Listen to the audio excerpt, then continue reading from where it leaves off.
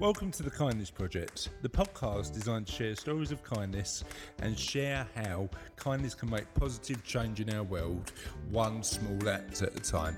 This week on the Kindness Project, we talk about man love, Candy Crush, and we have part 2 of our interview with Olly Tapper from Global Returns Project. Hello and welcome today to the Kindness Project. I am your host. No, I'm supposed to introduce you. Go on then. I'm joined by the man who has become the king of Candy Crush. It's Chris Dames. Chris Dames Esquire. And I'm joined by a girl who is trying to decide what colour job is what. It's Charlotte Dames. And we are joined by a man who's just told us he loves a bit of man love. It's Russell Dames. Hi. Hi, everybody. Hi, everybody. I think in specific terms, but it was okay with it. He was enjoying it. So what subjects are we going to tackle first? Candy Crush, coloured jobs, They're all green jobs. or man love?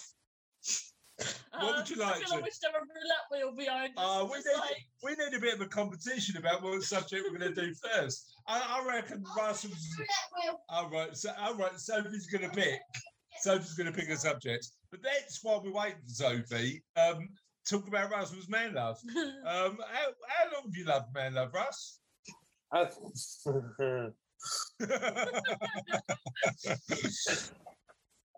comment. got, I feel like we need I've always to got clarify. man love. I love getting credit where credit's due. Brotherly love. There's nothing wrong with a bit of brotherly love. Nothing wrong with there? that, There's nothing wrong with a bit of man love. We are accepting and tolerant on the Kindness Project. We love a bit of man love, don't we? I mean, yeah. I mean, that conversation started, ladies and gents, when I had some amazing feedback over the weekend from somebody who said Russell is a bit of a legend. Now, we know that, Charlotte. Yeah, obviously. We know that Russell's a bit of a legend, but it's always nice to hear us, isn't it? Yeah, it's nice to get credit for the hard work I've put in. Oh, you say that, and actually, that's a phone going in the background. That's how well prepared we are this morning. You say that, it does make you feel a bit awkward, doesn't it, mate? Yeah, it does. You are a bit of an awkward chicken nugget. I mean, despite the fact that in our recent boost in popularity, 1,000 downloads a day, just chuck that in there. You are taking all the credit. Because apparently since appearing on the podcast, you are the man that has solved the problem. Here comes our roulette wheel, though. Right, Sophie. Right, you've got to pick one of these subjects: Candy Crush, man love. We've covered man love. Scrap it. Oh, we need something to replace man love now. Skating. Candy Crush, skating, or coloured jobs. Spin the wheel. Doesn't really work on an audio forum, but we'll give it a go anyway. Skating. Skating. So I know nothing about skating. I know nothing about skating. The Olympics skating was good. You know what? What was incredible for me was the fact that number one, there's modern sports coming into the Olympics, which I think is absolutely amazing. I'm ready for Axe throwing to appear any day now. Do you reckon Axe throwing should? Yeah. Would you like to see Axe throwing in the Olympics? I would, yes. So would I, actually. Yeah. Yeah. Because you think about it, what sort of target-based sports are there? There's archery, shooting. Yes. That's it. Anything else? I guess javelin, but that's throwing distances, so it's not really target. Well, you know what would be amazing if you had to throw a javelin like 80 metres and hit a target, otherwise you didn't get a score. That would be amazing, wouldn't it? I'm really like hoping they put something like the not old sports, like darts. Oh, I was gonna say like log throwing. Oh, cable tossing. Yeah, some like of the old Highland Games flinging. Boot flinging. That's what it's called. We're trying to go in the opposite direction, aren't we? With some modern sports, and you're just going boot. I tell you what, should we put some boot flinging in there, Russ? What old or new sport would you put in there? I'm going for boot flinging. Yeah. You're up for a bit of I bootlegging. like the sound of that. I mean, if they ever put gaming in there, I think esports might be the next step. Oh, esports, yeah. My college just started doing an esports course. Did Well, they? Yeah. Oh, interesting. So, so yeah, that's skating and then not skating covered. Then we need to cover colours of jobs. So, talk us through your colour of job theory. No. Colour jobs? No, they're all green jobs. They're all green jobs. And Everyone so can nobody's do got a any blue job or a pink job. No. Everybody's got a green job. Yeah. Who does the jobs in your house, Wells? Kelly. Kelly job. So in your house, every job's a Kelly job, is it? Well, there's some jobs I do, not many. Go on, tell us what the jobs you do. I do most of the HMB work, most of the seminar work. Kelly does all their lists. No, I'm talking about like household jobs, not Well, like work jobs. No, they're all Kelly's responsibility. What about equality? You give me a gas look, but Mum does most of It's not quite the way it sounds. So while I'm busy getting on doing what I need to do, Kelly does the housework and. Gotcha. So you're both busy doing what you're good at, specialisms. That's what you're saying. Okay, before we dig any deeper and we start getting complaint letters, let's move on to Candy Crush, possibly the most addictive game in the world.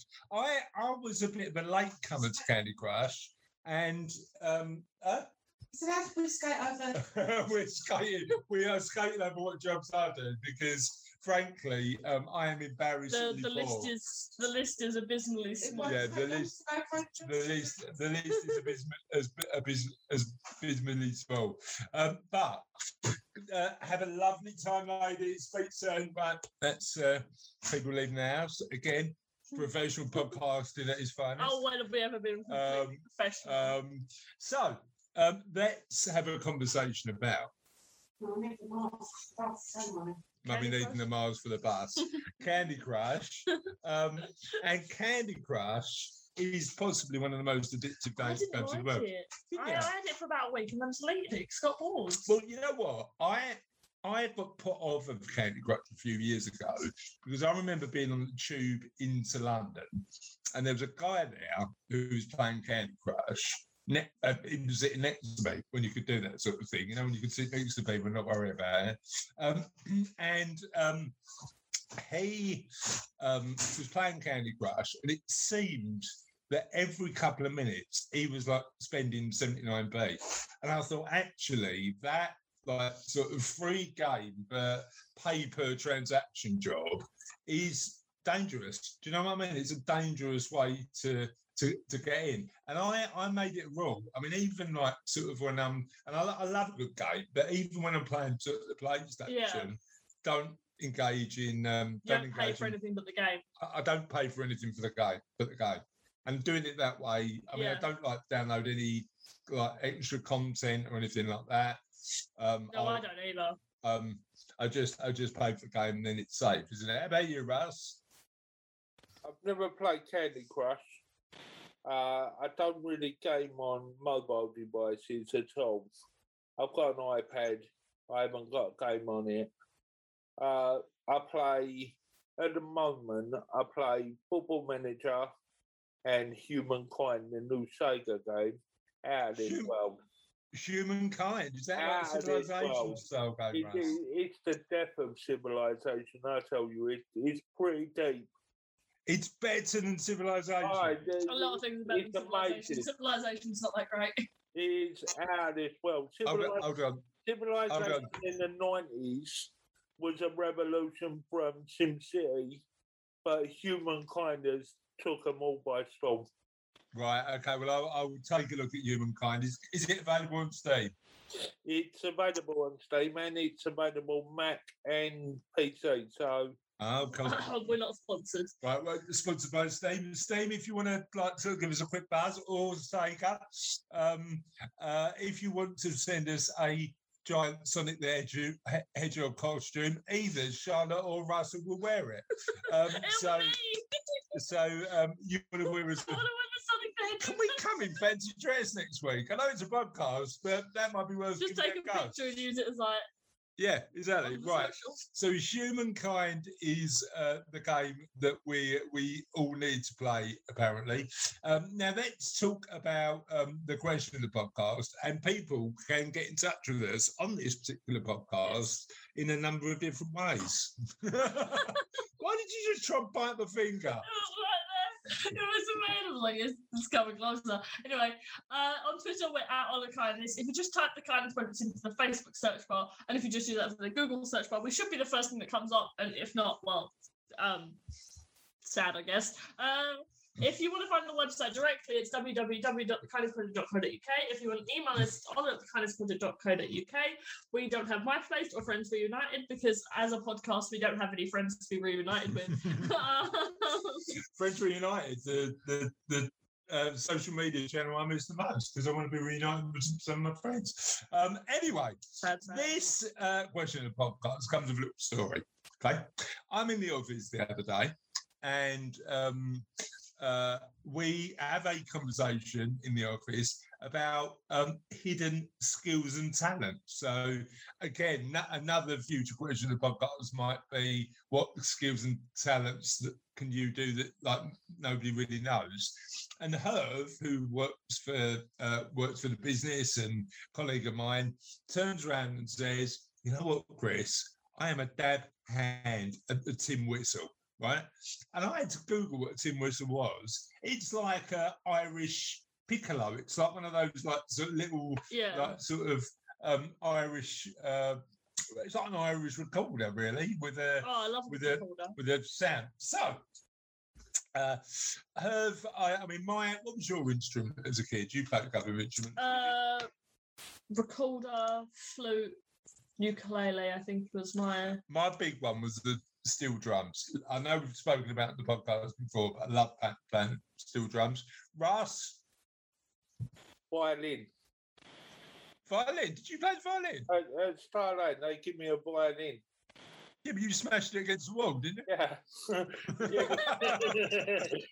Anyway, so hard to learn. anyway, yeah, you thought that's how you play it. Bang.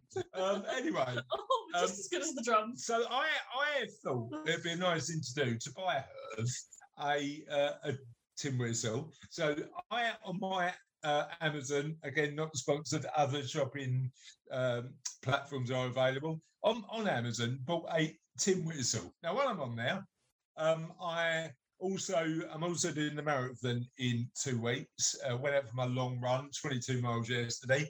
Legs are a bit painful today, but so did also these little sort of gummy bear sweets, which are energy sweets. So my shopping basket contained a tin whistle and some sweets. It also contained some folder tabs that day that I bought for myself. All right, amazing. Yeah. And some folder tabs. So a tin whistle and some sweets made me think, seems a bit unusual, doesn't it, as a purchase? What is the most unusual purchase you've ever made? Russ, keep it clean. I buy a lot online. I don't really go in shops, but probably the strangest thing I've ever brought was a kitchen gadget. Go on, what kitchen gadget? What did you do? It was a NutriBlend. Was it a NutriBlend? No, I've got all the Ninja products. So let me tell you You've about. got a Ninja. Sorry, Let me tell Ninja you about. products. You don't know what the Ninja products are. No, what are the They're Ninja like- products? Let me tell you about that. I've got the air fryer. I've got the grill. I've got the blender. I've got the food processor. Right, hold on. You said Ninja products. Yeah. You've not mentioned a samurai sword or a throwing star once. They're not Ninja products. They're excellent products, though. Yeah, I know, but you've never seen a ninja carrying around an air fryer, have you? I mean, that is falls out. I've Have you never seen been in Japan, and you have, so. Yeah, well, you know what? I do know that Japanese do a decent trade in knives, don't they? You know, they do super sharp knives. But don't call it ninja.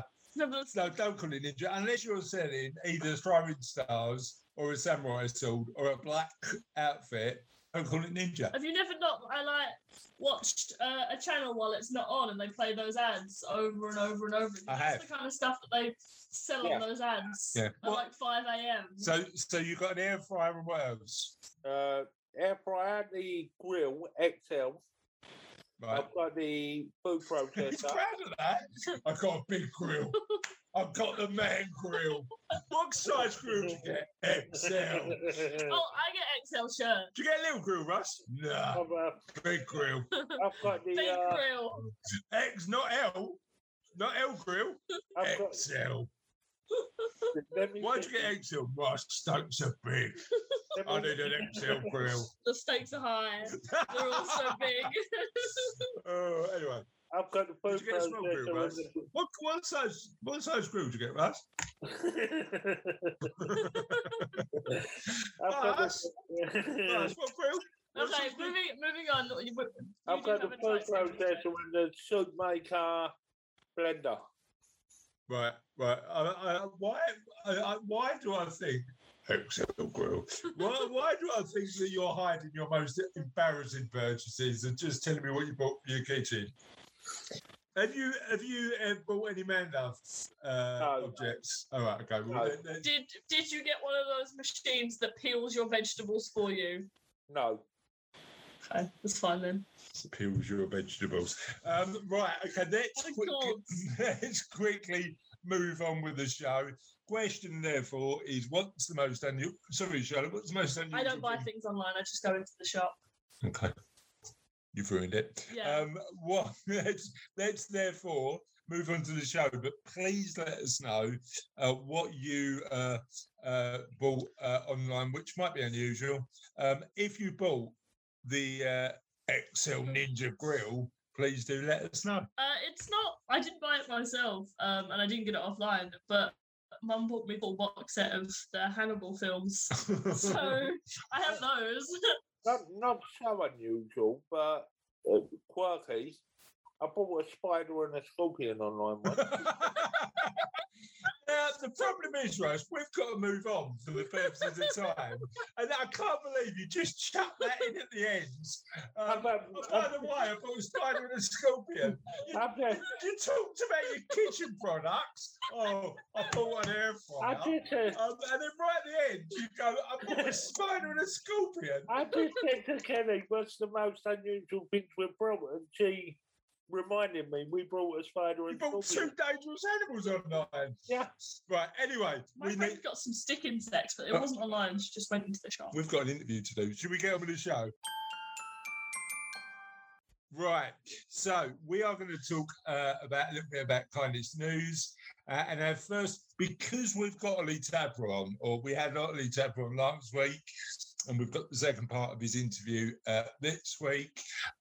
We are talking. Do you want to do the jingle? Kindness News. Environmental edition. And that's, the first one is a bit London. It's greener, healthier, safer. One of London's busiest streets goes car-free. One of London's most famous thoroughfares has been reclaimed from the motor vehicle as part of plans to create a green oasis in the heart of the city. A section of the Strand that has been choked with red buses, black cabs and white vans, so they've done that, is now home to a temporary skate park. The facility, located outside Somerset House and King's College, London, will remain throughout September. And while plans are finalised to turn the 3-lane stretch of the road into a place for relaxation and recreation. Those behind the project, dubbed Strand Aldwych, say they want to create a car-free cultural space where art is made and displayed, and pedestrians can amble. The road is a gateway to the West End theatres and nearby Covent Garden. Canon Ivers, who leads the project, said, "I see a transformed Strand Aldwych as a place where the creative process is made visible, where art is made, not just displayed, where performances are rehearsed, not just performed." He added, "Reclaiming the Strand from traffic for people will create a greener, healthier, and safer city, freeing up the wonderful St Mary le Strange Church and making the street visually rich and resilient. Love that idea, and it's amazing that. Particularly in London, we're doing loads of great work about ensuring that we can all play a part in terms of protecting the environment. So amazing work by them. And I think I've just added a new place to visit in London on the list. Our second bit of kindness news is world's biggest factory to suck carbon from the sky and store it for millions of years turns on in Iceland. The world's largest factory, built solely for the purpose of drawing carbon dioxide from the atmosphere and storing it, has just come online in Iceland. Built in the geothermal park in Hellisheidi, the company hopes that this is merely a stepping stone necessary to scale up the model by a factor of 80 and thereby remove millions of tons of CO2 by the end of the decade. As a direct climate solution, as there could be, the Orca factory, just one of the number of climate change solutions offered by Icelandic firm Carbfix, takes CO2 from the air before separating the carbon from the oxygen, mixing it with water and sending it deep underground into basalt rock formations where it mineralizes. With 16 locations recycling CO2, Climeworks, the Swiss company which provides Orca with the CO2 intake fans, are currently extremely excited to have participated in a project that will permanently remove carbon rather than just recycling it. They say the green technology can be reproduced easily and to scale anywhere there is renewable energy and storage available. Orca was built adjacent to a local geothermal power plant, so it runs fully on renewable energy. Yeah, I love that. You know what? The benefit we've got at the minute is scientists, companies, and certainly we spoke about this to Olly last week, and we're going to continue the conversation next week. But we, as a global community, have all got to play our part in terms of tackling climate change. What do you think? Yeah, I definitely think it's becoming something people can't ignore anymore. Yeah. Because obviously all of the stuff with the melting and the weather's not. Yeah, I mean, we are seeing the impact of climate change, and that will only intensify over time, won't it? So the fact that there are people out there doing amazing work is brilliant. Yeah, and I mean, there's evidence to suggest if we let climate change continue on, we will either have decimated land or no land because, well, we're going to start sinking. Yeah. So we do need to do something about it, and it's great to see that both science is stepping up to the mark in terms of inventing new technology that can have an impact, but also we're making lifestyle changes that have an impact. So 2 bits of kindness news and happiness news that hopefully show that we are making positive change. And on that note, let's move on to the second part of the interview with Olly. Olly does amazing work helping all of us really use the money we invest to make positive change in the world. If you haven't heard the first part of Olly's interview, it's actually on last week's podcast. Take a gander at that. It's all on the website www.kindnessproject.co.uk or wherever you get your podcasts. We're all over the show, Spotify, Podkicker, everywhere you can go to get a podcast, we're there. And enjoy the second part of the interview. I suppose the other thing to mention on that is that I didn't realise that some of your non-profits were lobbying government, because that's probably something from the commercial side big companies can do, but that advocacy of environmental causes has shown to make change, hasn't it? It has. It's amazing. And another one of the organisations we support, Client Earth, do amazing. They treat the earth as their client, and they have shut down a huge number of coal power plants across Europe by using sort of legal mechanisms and just incredibly useful lawyers in order to say, well, hang on a minute, this isn't your shareholders aren't going to get value for money from this thing, so this power plant should be shut down. They did that in Belchatov and Ostroleka recently. I'm constantly shocked by how effective these not-for-profits can be, and actually we did a piece of research recently which compared all of the individual lifestyle choices that people can take. So going vegan, flying less, eating. I've already said going vegan, but I mean driving a car less. All of these things, we compared it to making an allocation of £600 to the Global Returns Fund. And what we found is that it's 100 times more effective than any of the other lifestyle choices, Okay. which is not to say at all that you shouldn't do any of the others, and they're really, really important. But it was also startling to me, because I was like, well, whenever we hear about things we can do, we never hear about these not-for-profit initiatives. Yeah, yeah. We know that there's been sort of plenty of impacts, sort of studies on the impact of investing more sort of morally and ethically, and that does have an impact. But you're right, in terms of direct wealth donation to non-profits, that has an amazing impact. And talk to me about sort of that element of impact. So somebody says, look, I've built wealth, I'm going to get the returns I need, I'm conscious that I want to make sure that the wealth not only looks after me but potentially looks after my children. How do I protect the planet? What impact is my point? Is it 0.25? Well, most people start at 0.25%, but it's ultimately up to the individual how much they do. Yeah. What impact could that donation make? Help me understand the link between the donation and where the money goes and the impact it has. Yeah, well, I guess to answer that, and it might not be in completely objective terms, because what we know about the work that these not-for-profits do is that it's difficult to measure, because it's not, you can't quantify it like you would an offset, and there are various problems that the offsets actually bring. And so when we think about impact, we actually prefer to think about returns. And while a sustainable investment might bring you financial returns, we like to think that a regenerative investment or an investment into the Global Returns Fund is going to bring you global returns, hence the name. And those global returns are the protection and enhancement of the biosphere.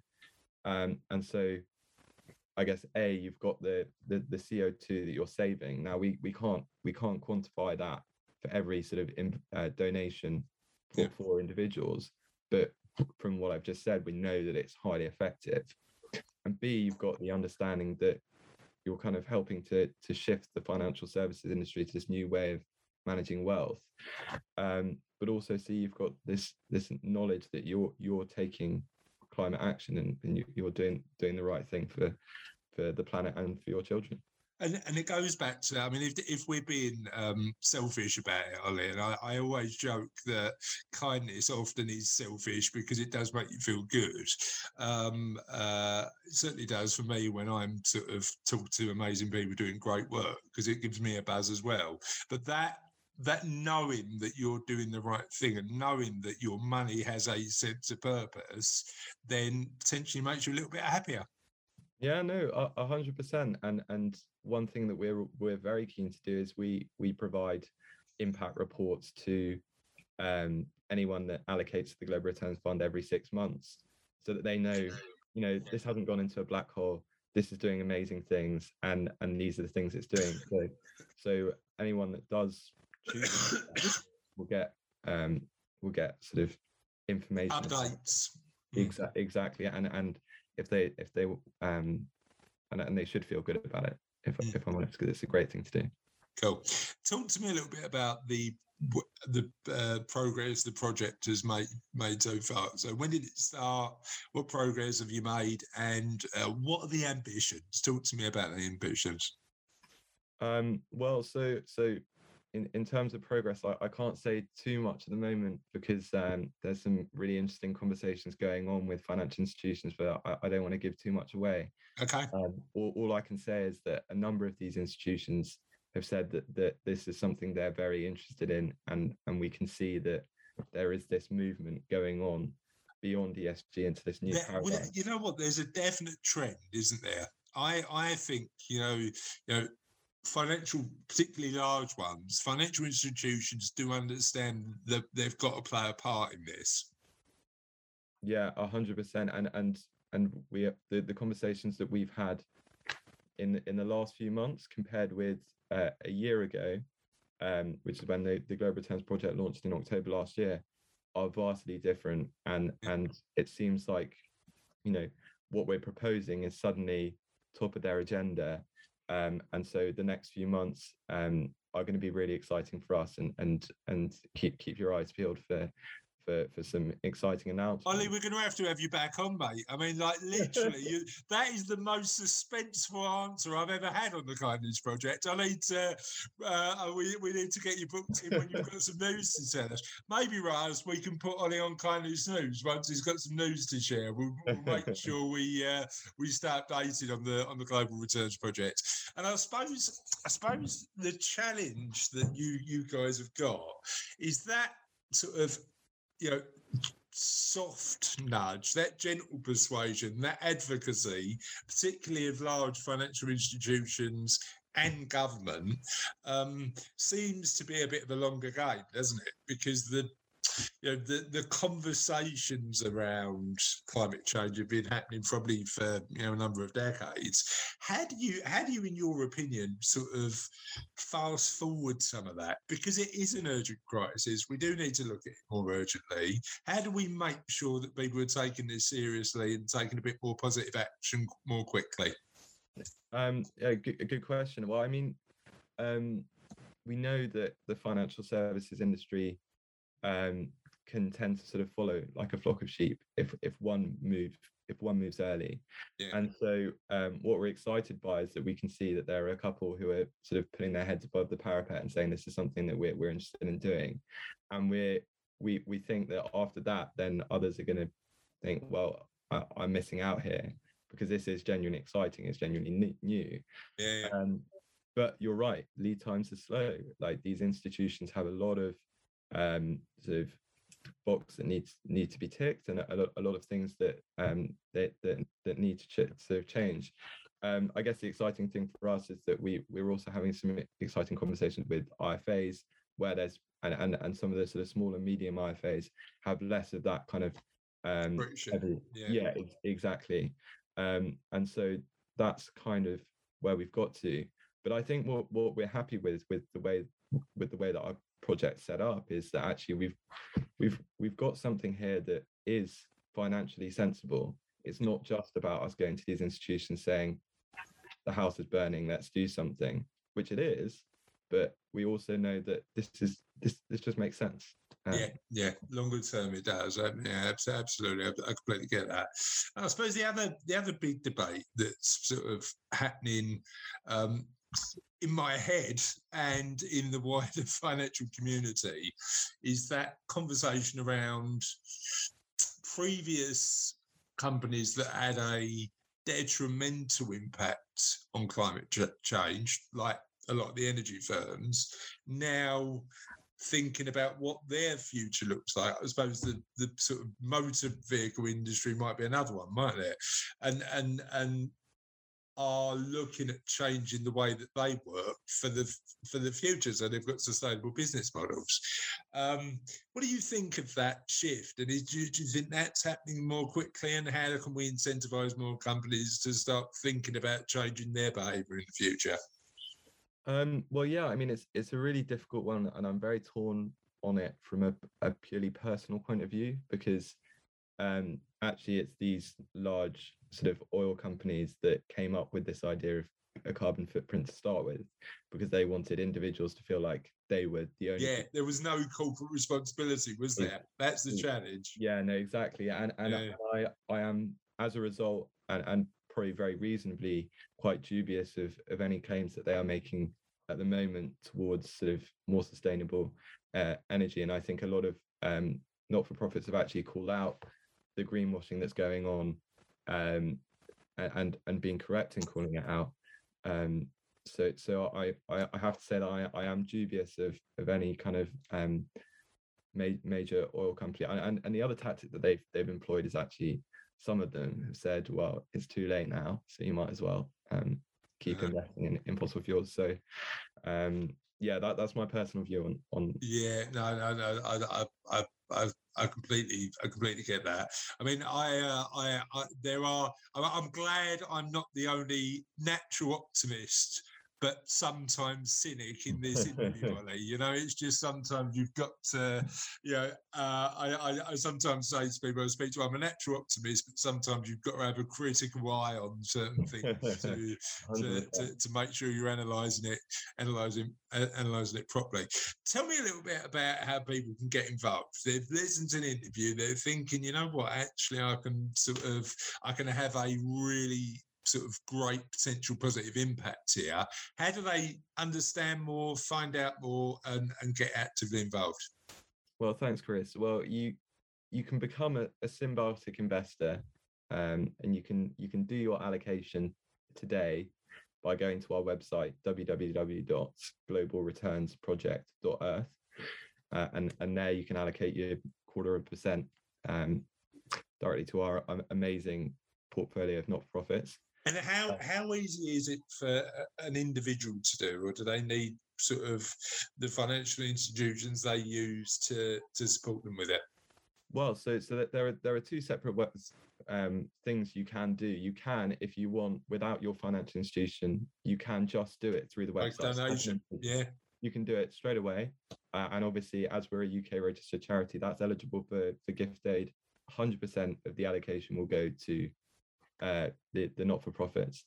The other thing you can do, as you say, is you can talk to your financial advisor. You can say, look, this is something I want to do, and this is something I think you should be offering to all of your clients, and that's the work that we're doing, obviously, and that's going well. But as the more people that can say it to their advisors and the people managing their money, their wealth managers, the private banks, the better.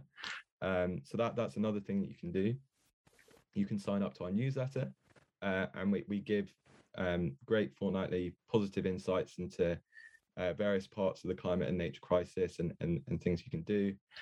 You can follow us on social media if you're that way inclined. But yeah, I mean, there's plenty of ways to get involved, and let's be a bit more specific about where people can find you. So what's the website, what's the Twitter handles, how can people get in touch?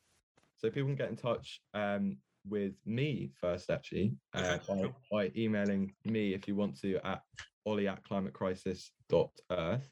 Why have I got an image that you've now got a hotline in your room, Olly? Do you know what I mean? Have you got a big red phone? I've got 4 or 5 phones, and I've had to put them on silent. Just for the podcast. Please get a red phone for our next interview, mate. Just have it there, and just go, I'm really sorry, Chris, I need to take this call. All right, okay, yeah. No, that'd be great. I'm sorry, that's me on a tangent. Apologies. So, I didn't want to be rude today into it, but next time I'll big red phone we need. Yeah. Okay, so where can people get in touch with you directly? So you can email me at olly@climatecrisis.earth, and I'd be more than happy to answer any questions you may have from anything from this interview. And B, probably more important than that, you can go to www.globalreturnsproject.earth, and there you can sign up for our newsletter. You can make this allocation. You can explore. You can see all of the not-for-profits we're supporting. And you can visit our knowledge hub. You can read about all of the publications we've got, and yeah, you can just sort of engage with what we're doing there. And on Twitter, you can follow us, Global Returns Project, Facebook, Global Returns Project, Instagram, Global Returns Project. Global Returns Project, you're there. And then I suppose the other sort of final thing was, because I'm thinking a lot about sort of purpose at the minute, and sort of having a career, as you say, where you're doing what you love and contributing to what's important to you. When did that start for you? When did that sort of aspiration to have a positive impact to the environment and make positive change? When did that thought process start, and how did it come to today? I mean, I think just thinking about it now, it may well have been at school. At school, a lot of people I knew just wanted to make as much money as they could, and actually, I had a couple of older friends who just saw things differently, and they were like that they didn't do that when they left school, and they did something different. And it kind of made me think, well, I don't necessarily have to follow that path. And actually, there's some amazing stuff that people I look up to do that is just not on that trajectory. And then when I went to university, so that kind of introduced this idea that and that's not to say you can't make loads of money with that and not be moral with it, but I just challenged that idea that you go into investment banking straight away or whatever. So then I went to university. I studied geography, and one of the courses I did was on environmental knowledges and the politics of expertise. And the thing that I learned there was, I learned about climate change obviously through the geography degree, but what I learned is this is there's a huge level of inequality when it comes to climate change. The people that are often the poorest in the world are the people who are going to be worst affected by it. And I think there was a bit of I won't say a light bulb moment, because it wasn't a sudden click of the fingers. I think it happened over a year or two. Yeah. I was like, no, this is what I want to do, and I want to work in the environmental space. And I was lucky enough to be able to do that, and got the opportunity to do the Global Returns Project. But it's funny you should say that, because that I think that economic impact of crisis has been evidenced during the pandemic as well. We've been really grateful that the pandemic, even though it showed me that I'm the worst homeschooling dad in the world, not teaching as an aspiration for me, Ollie, was never. I'm glad it was the route I didn't take. Economically and from a comfort level and everything else, that we sort of breezed through that. And I was talking to Cass the other day about how grateful we are for that. Sort of really lucky that we've been in that position and managed to sort of weather the storm pretty much untouched. But how directly the impact is on people who are struggling, and how different the impact is. It does seem that the pandemic has had either a sort of a neutral or positive impact compared to one that's a bit more disastrous. And I think we forget that sometimes when we're living our daily lives. What do you think? I completely agree with you, and a lot of us are so lucky in our lives that it's very easy just to breeze through them and not think about those things. But sometimes we just got to stop and think, and actually just watch what's happening around the world. And maybe take some action to get involved in projects that help others. 100%, and as you say, and as the podcast says, just being kind and thinking kindly is often a first step to that. Amazing. Ollie, you've been an absolute pleasure to interview. Thanks for coming on the podcast, mate, and we'll see you soon for the next edition, when you're probably going to have some big news for us. Thanks, Chris. I managed to nab myself a second spot with that big announcement. Cheers, Ollie. So that was the second part of Ollie's interview. Really enjoyed speaking to Ollie about the positive impact his organisation, him and his organisation, is making. Let's end the show as we normally do. My time to shine. Tis the end of another podcast. But the end is never truly the end, because the end is always the beginning of something entirely new. That entirely new is answering last week's question of the podcast. It is. And last week's question of the podcast was, who is your celebrity lookalike? Now, a couple of people wrote in saying, who was my celebrity lookalike? And I've had a few celebrity lookalikes over the years. The first one, I get a lot of David Williams. A lot of people say I look a bit like David Williams. A few years ago, people said I look like Zinedine Zidane, who's a French footballer, or was famous back in the sort of 90s. And once I had Ben Affleck. No, you didn't. I did. No, you didn't. One time somebody said I look like Ben Affleck. They did. Were they wearing glasses? No, they had one stick. Right, and then we've got a few others. Dave Brooks said Mark Strong. We do not need to discuss this. And I checked out Dave's photo, and he does look quite a lot like Mark Strong. Ian L said he looks like Chuck Norris. Kevin Wood said Cesc Fabregas, who's a footballer. Oh, and Alex Dimitriades, as somebody pointed out the other day. John Cook reckons he looks like George Clooney. Michael Hall reckons he looks like Joss Whedon. Mark O'Halloran reckons he looks like Phil Collins. And Joshua Cartwright said he looks like Damian Lewis. And on that note, that is the end of another show.